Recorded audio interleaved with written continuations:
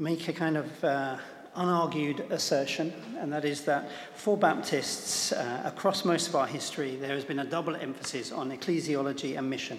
Now, this could be argued. There's no time for that, so I'm just going to start with two authoritative quotes, quoting Steve Holmes in both cases.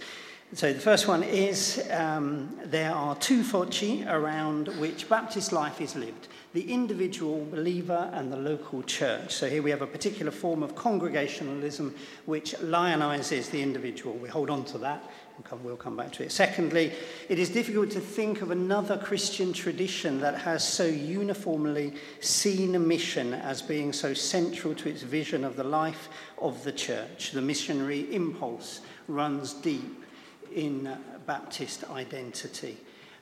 Now, this has changed how we feel about mission over the centuries, but we'll hold on to those 2 points. Such that in the modern setting, Paul Goodliffe has lamented, for Baptists, everything is read through the lens of mission. What I want to pick up on is the image of being gathered, ecclesia, and the image of being sent, missio, to say that these have had a formative influence on a Baptist feel for the world.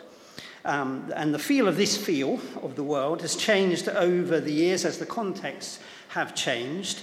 Being gathered within a Christendom setting has one feel, as one way of being looked at it, whereby you may actually argue, and Baptists did, for the importance of secular space, and being gathered and sent in a cultural context of multi-layered secularism in which the prevailing culture attains the status of foreign territory, and the church has an experience of being in exile. Those two things are different, but one thing they may have in common is this sense of separation from the world. And I want to say that the practices of gathering and sending across this time have come to shape, to some degree, Baptist sensibilities about the church-world divide. So in gathering for worship, the patterns and prayers for a community of disciples, there's an emphasis on gathering and sending, which underscores that what happens in the gathered community prepares members for mission. And this sounds like a very obvious thing to say, I think.